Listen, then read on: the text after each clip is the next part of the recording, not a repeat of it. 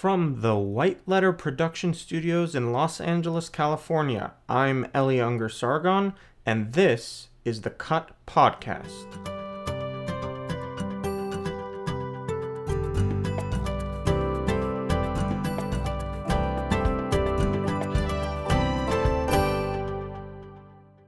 Yeah.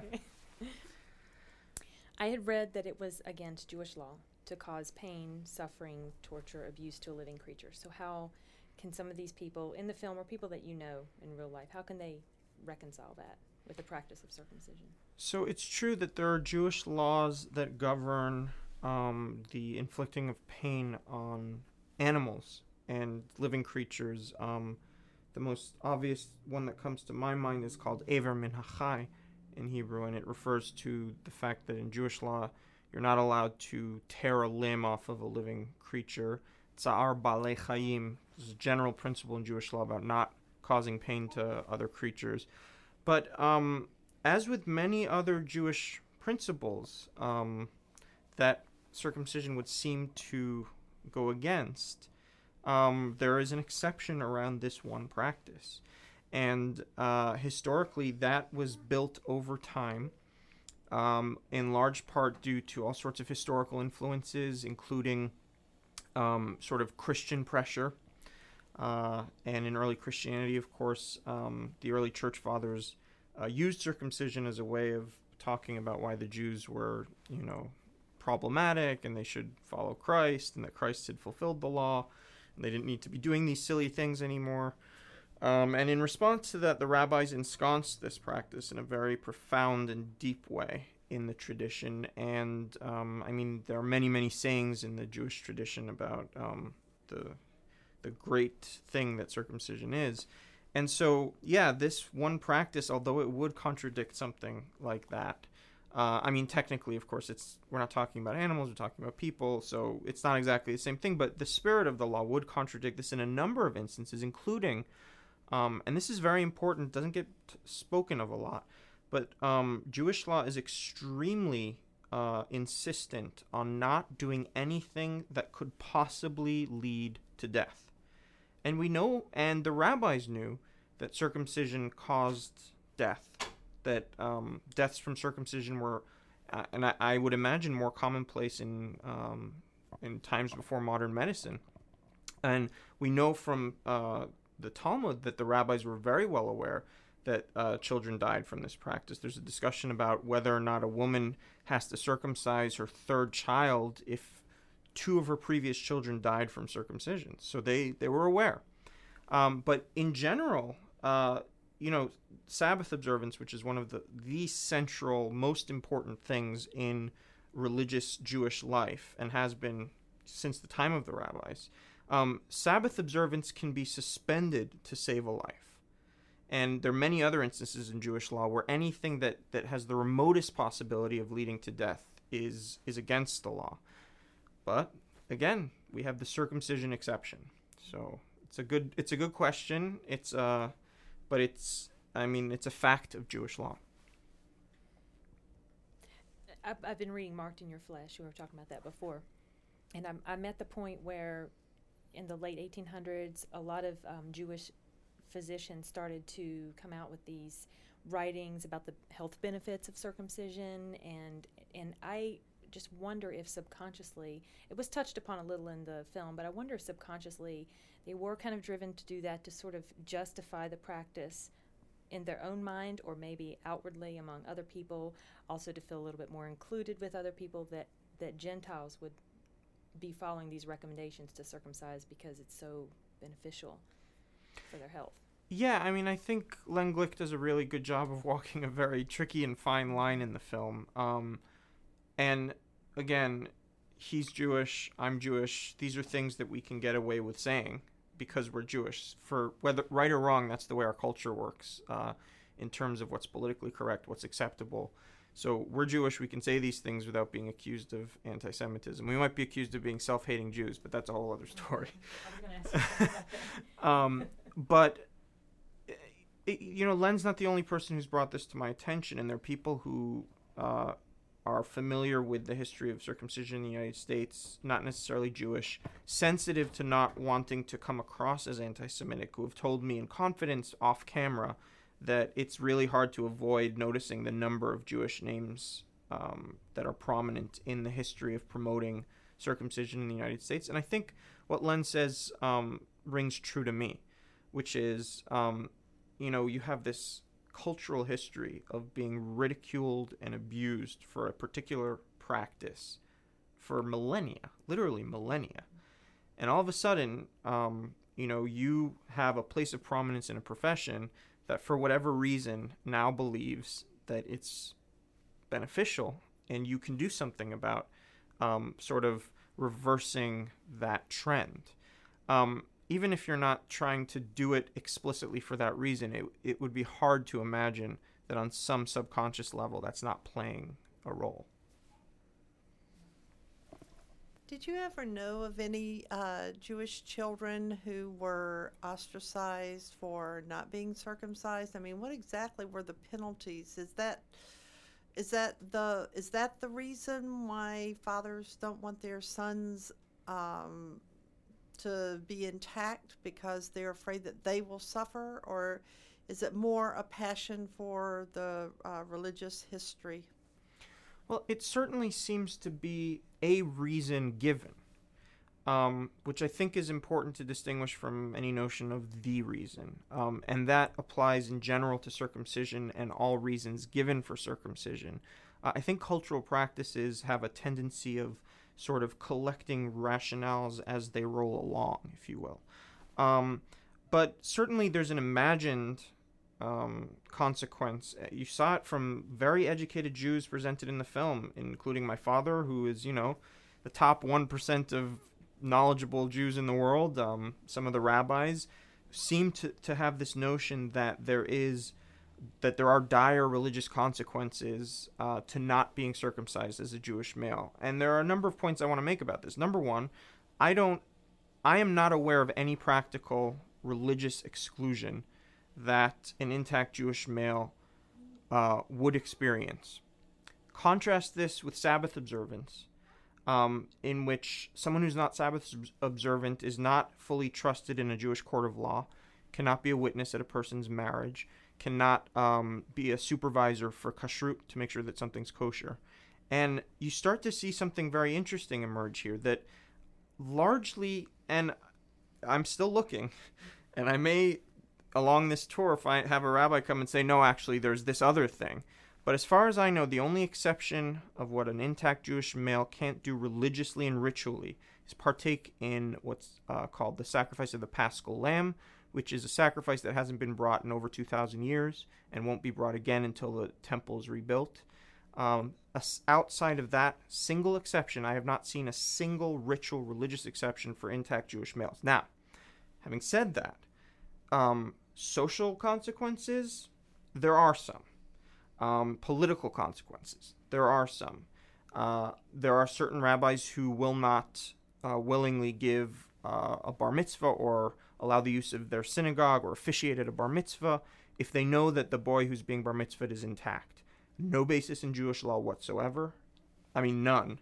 But that's a political reality today. There are some day schools who will not allow children to attend without showing their circumcision certificate.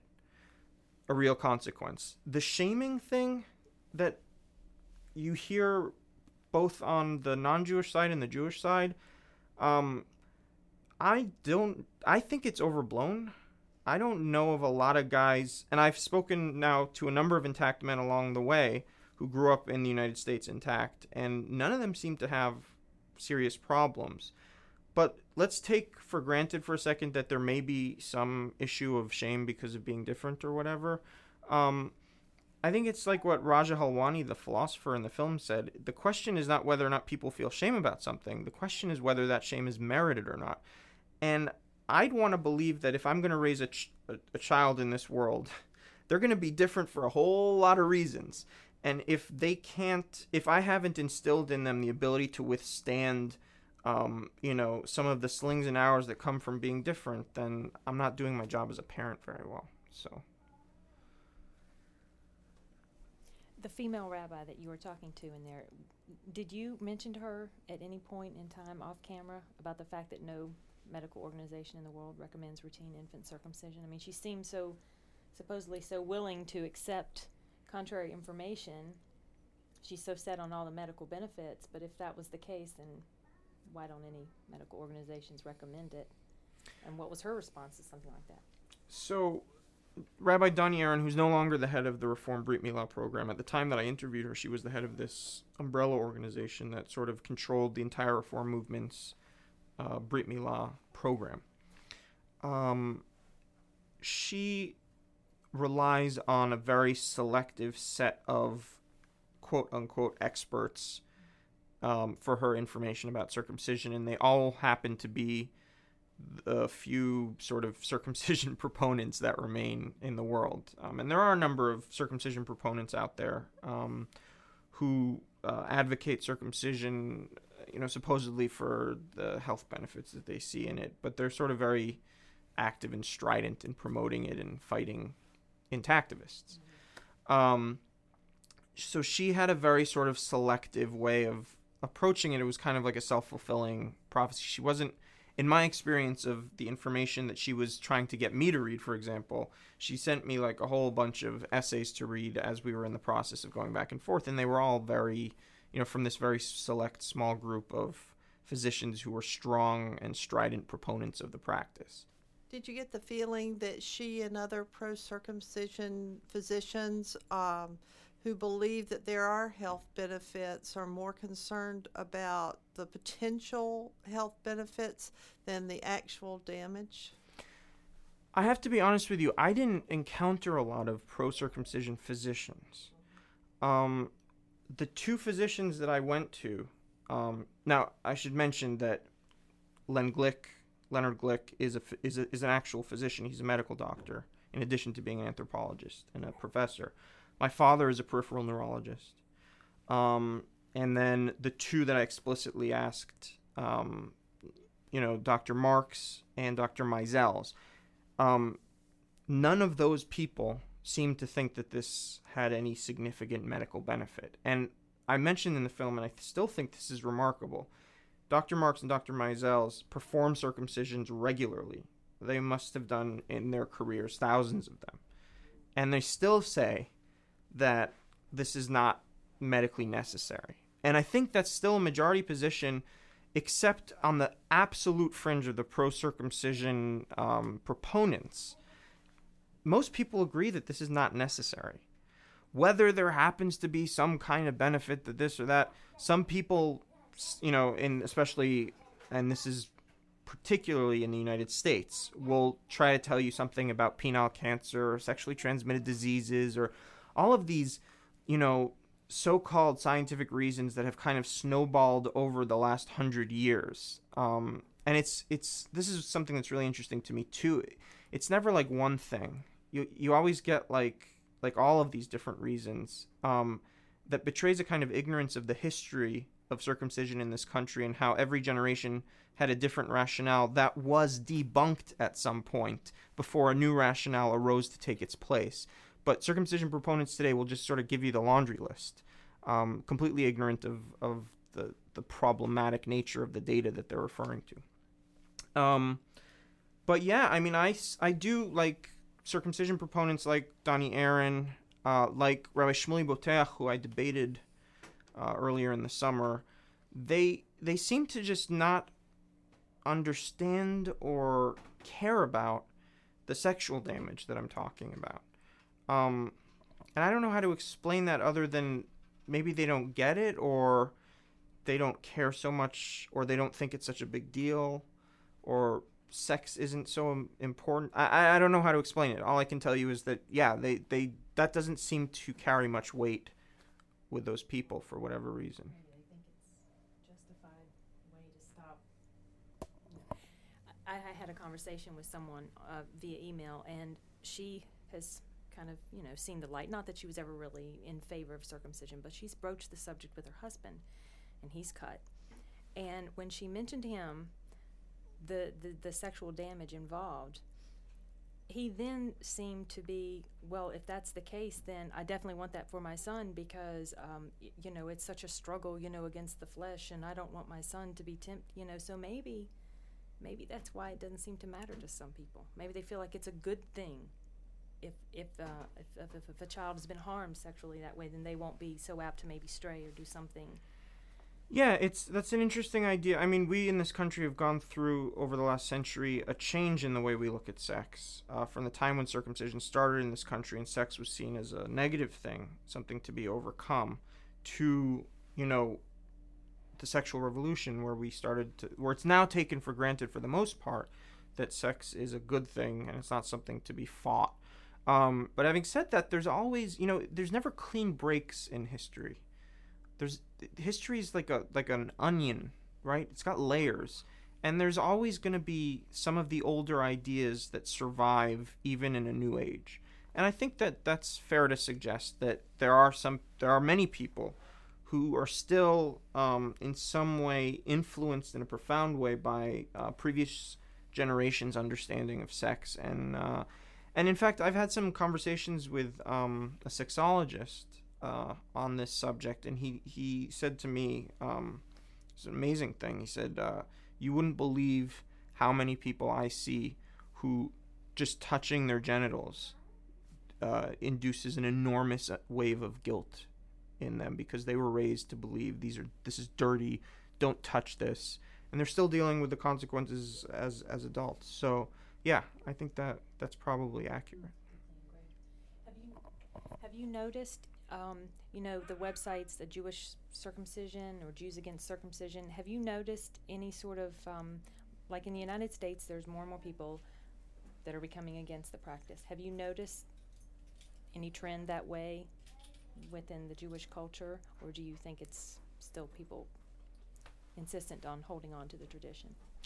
I have not noticed any movement in that direction beyond what I would say is a sort of, I think people are more vocal now in general about all sorts of issues. And I think part of that is the age we're living in, social media, and, communication is just shared in a much more efficient manner, and people have many more tools to have their voices heard. So I think there's a bit of an optical illusion that occurs as a result of that, in which it seems like there are more Jews who are questioning this. And what I think it is just that there have always been Jews who question this, and we just hear from them more now because there are more ways to hear from them. The internet, social media, independent filmmaking. And I don't want, how do I put this? I think that there are two groups of people in this country when it comes to this issue. There are people who've thought about circumcision, and there are people who haven't really thought about circumcision. And the people who haven't thought about it are the vast, vast majority. Okay, and these people, this is where you hear I want him to look like me, or it's cleaner, or it's healthier. This sort of throw out knee-jerk cultural response to criticism of this practice. Those are the people who haven't really thought about it. Vast majority of people. The people who have thought about it can be broken down into a number of groups as well, I think. You have intactivists who are against the practice. You have religious fundamentalists who are aware of what the practice is and are okay with it, just like Rabbi Hershey Warsh in the film, who said, God told me to do this, I know it's abusive, I'm doing it. And then you have the sort of cultural relativists who say, well, we think female genital cutting should also be allowed because it's a cultural practice, and cultural practices come from particular cultural contexts, and we shouldn't be dictating to other cultures what they should or shouldn't be doing. Now, I think that once you get people from the not knowing category into the knowing category, the vast majority of people are going to break for the intactivist perspective. I don't think most people are going to be comfortable with the cultural relativist perspective, and I don't think most people are going to be comfortable with the religious fundamentalist perspective. And that, besides, is just a fringe sort of Jewish side show. But so to me, the key is presenting the information accurately, and the truth is on the side of those who are against this. I mean, it's so clear and evident. The challenge is getting people that first step over the hump of the discomfort of talking about it. But once you get them in, once you get people sitting down and watching a film like this, once you get people talking about it critically and on a high level, I think things are going to really, really change. Now, this to me is why what happened in San Francisco this summer, although from a certain perspective you can look at it and say there was such a backlash that maybe it was counterproductive.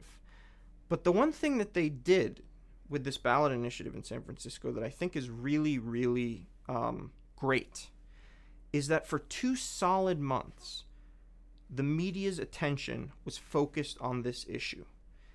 And that's the hardest thing to do. The hardest thing to do is to get people to talk about it. And once you can get them talking about it, and again, 2 solid months of media attention.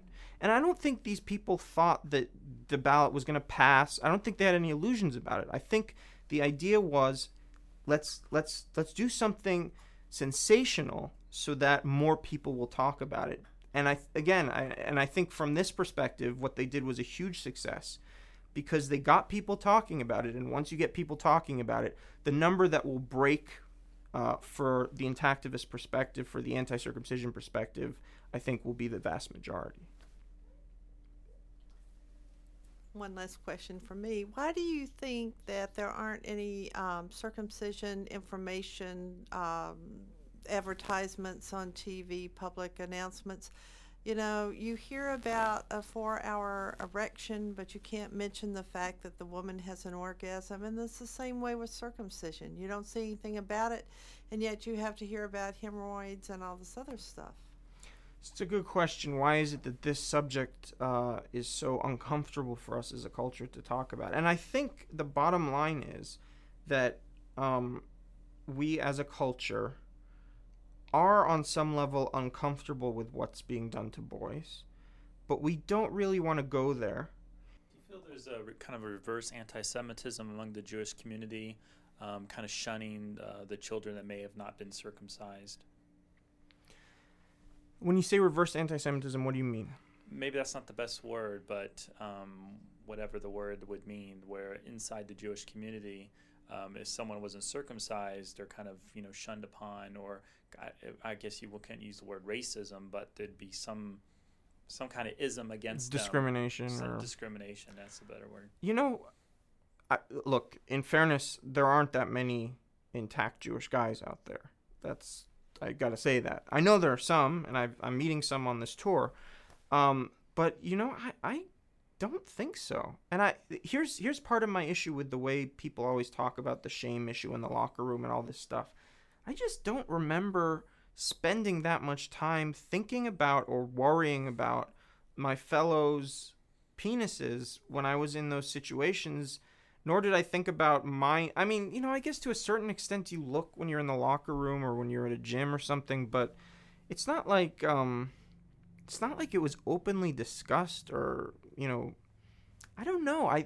It's a very strange thing to me. It smacks to me of a sort of invented problem as opposed to an actual problem. Maybe I'm wrong. Look, the truth is I've heard some people who said that, they were embarrassed. I don't think that Jewish intact boys would be shunned. I don't know who would know. I mean, I suppose if the parents made a big stink about it and, everyone found out that way or something, or if the kid himself decided that this is something he wanted to make an issue out of, but I don't know.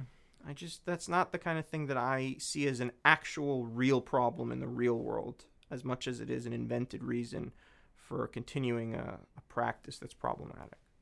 And why do you feel that the Jewish community has a need to push circumcision out to the general public that are not Jewish? I don't think that... I wouldn't put it that way.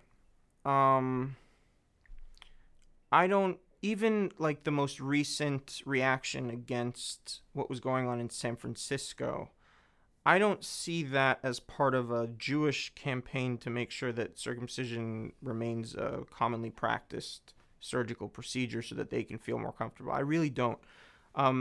Even Rabbi Boteach, the celebrity rabbi that I debated at the beginning of the summer, when I really looked closely at what he was saying, I mean, he was way off. He was like, this is a radicalist secular agenda. But he was framing it as a sort of attack on religious freedom because there was no religious exception in this particular bill, not as like we want to make sure that the non-Jews continue to do this. So yeah, I don't really see that the Jewish community is doing that. I mean, they are the best organized minority in the history of democracy, and I say that with admiration and a little touch of pride, maybe. I wish they'd organize around things that I thought were worth organizing around, and I wish they weren't, a lot of things. But organized they are, effective, extremely effective. And when they sense that an issue that they consider to be important to their constituents is threatened, they send in the attack dogs. And Jewish American attack dogs get things done in a very, very effective way. Yeah, they did in San Francisco when they had it. Well, it's been removed from the ballot. Now they're going to pass that law to say that I think no city in California can outlaw infant circumcision or something along those lines. Yeah, that's what they've done. That's right. That's what's happened. And all of the Democrats, and I think maybe, I don't know if Republicans are involved either, but they're not raising a stink about what's going on at all. No, that's right. And but again, and let's look at this dispassionately for a second, because I think there's a lesson to be learned from the discipline in this organization. They felt that something that was important to their constituents was threatened. They went nuclear, and they made it happen. They not only got the initiative struck off of the ballot in San Francisco and put pressure on the proponent in Santa Monica to withdraw her ballot proposition also. They made it so that it's now impossible to introduce that kind of a ballot initiative statewide. And that ability to do that comes from organization. It's not about money. I mean, money helps, but that is about organization. That's about being able to call the right phone numbers and start letter writing campaigns and get people in political office scared about something. Do you think something like that's going to have to end up in the Supreme Court now? Because there's a lot of speculation that what's going on is not legally kosher. What do you mean? Go on. As far as trying to make it to where it can never be outlawed. Infant circumcision cannot be outlawed in California. I'm not a legal scholar, and I'm not sure how it would get to the Supreme Court from where it is now. But I'd love to see a case about circumcision get to the Supreme Court. I think recently, like a few years ago, there was a case that got to the Oregon Supreme Court. There was a custody battle over a child. And I think the judge showed an enormous amount of common sense by allowing the child to decide whether or not he wanted to be circumcised. By the time the case was over, I think the kid was 14 or 15. And he decided that he didn't want to be circumcised, even though his father was pressuring him to, and his mother was fighting the father over that. But it'll be very interesting to see what kind of cases emerge and move on this issue going forward. But I would caution anyone who's passionate about this subject to not put too much stock in the legal side of it. Not least of which because I don't think the chances of success in getting this practice outlawed, I think they're virtually nil. But more importantly, because the work that needs to be done, I don't think the law should precede public consciousness on this issue. I think it should happen the other way around. I think, and again, it's really just about getting the information to people. If you get the information to people in an accurate fashion and you let them decide, they will decide not to circumcise. The vast majority of people will. But you gotta sort of, again, get over that hump. And that's the challenge, I think. Why do you feel most activists are women?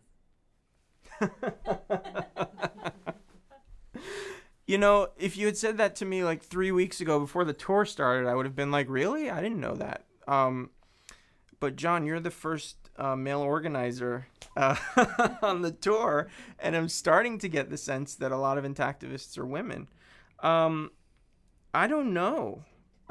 In my film, I tried to show that it cuts beyond gender. That there are proponents and opponents on both sides of the gender divide, and I still think that's true to a large extent.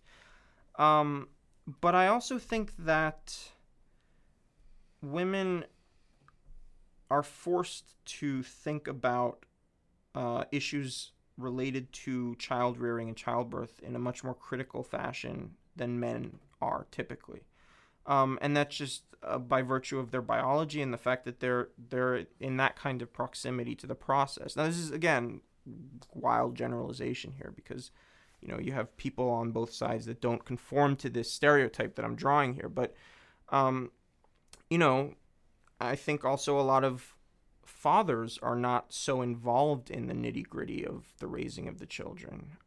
And, of course, if they're circumcised, then to suggest that their baby boy won't be circumcised is to say something very uncomfortable about something that happened to them. And there's psychological barriers going on there also. So yeah, I think that I've been so impressed by the women I've been meeting who said to me, I circumcised my first 2 boys, and the third one I couldn't do. And telling me how, because I've also encountered women who are really defensive, having circumcised their boys, and when I bring the subject up, they get angry and defensive about it, because, again, accepting part or all of what I'm saying would implicate them in a very negative way. So that's why I'm so impressed when I meet these mothers who are like, I did it to my first 2 kids. I just couldn't do it to my third. I started learning about it, and I realized what a horrible thing I had done to my first 2 boys, and I started remembering all of these things that were happening while they were in the process of healing from the circumcision.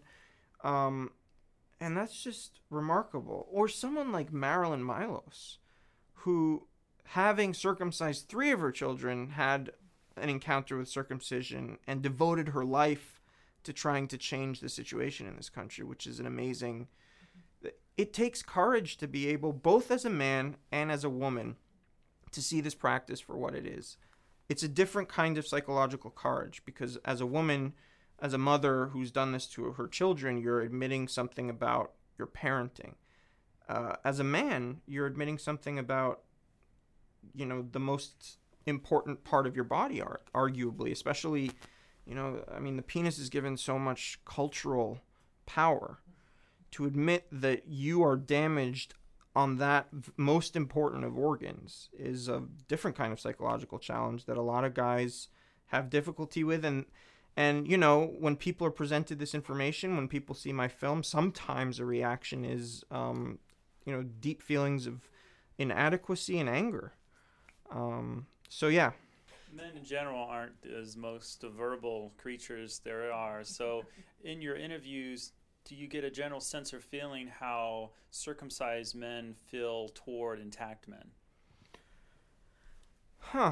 I think the only thing I've noticed along those lines is that there's a little wistfulness, sort of what could have been.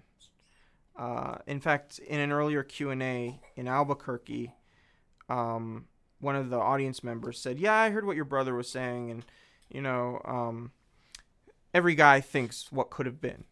But I think that the male mode around this, the circumcised male mode around this, for the most part, is much more about denial. And to get a guy who's been circumcised past that, or past this just sort of apathy of, well, I don't know what I'm missing, so who cares, which is also a defense mechanism, I think. That's tricky. Yeah. That's our show. If you have any questions, comments, or suggestions, please email them to us at cutdocumentary@gmail.com. And if you like what you've heard today, please support us by buying our film at www.cutthefilm.com.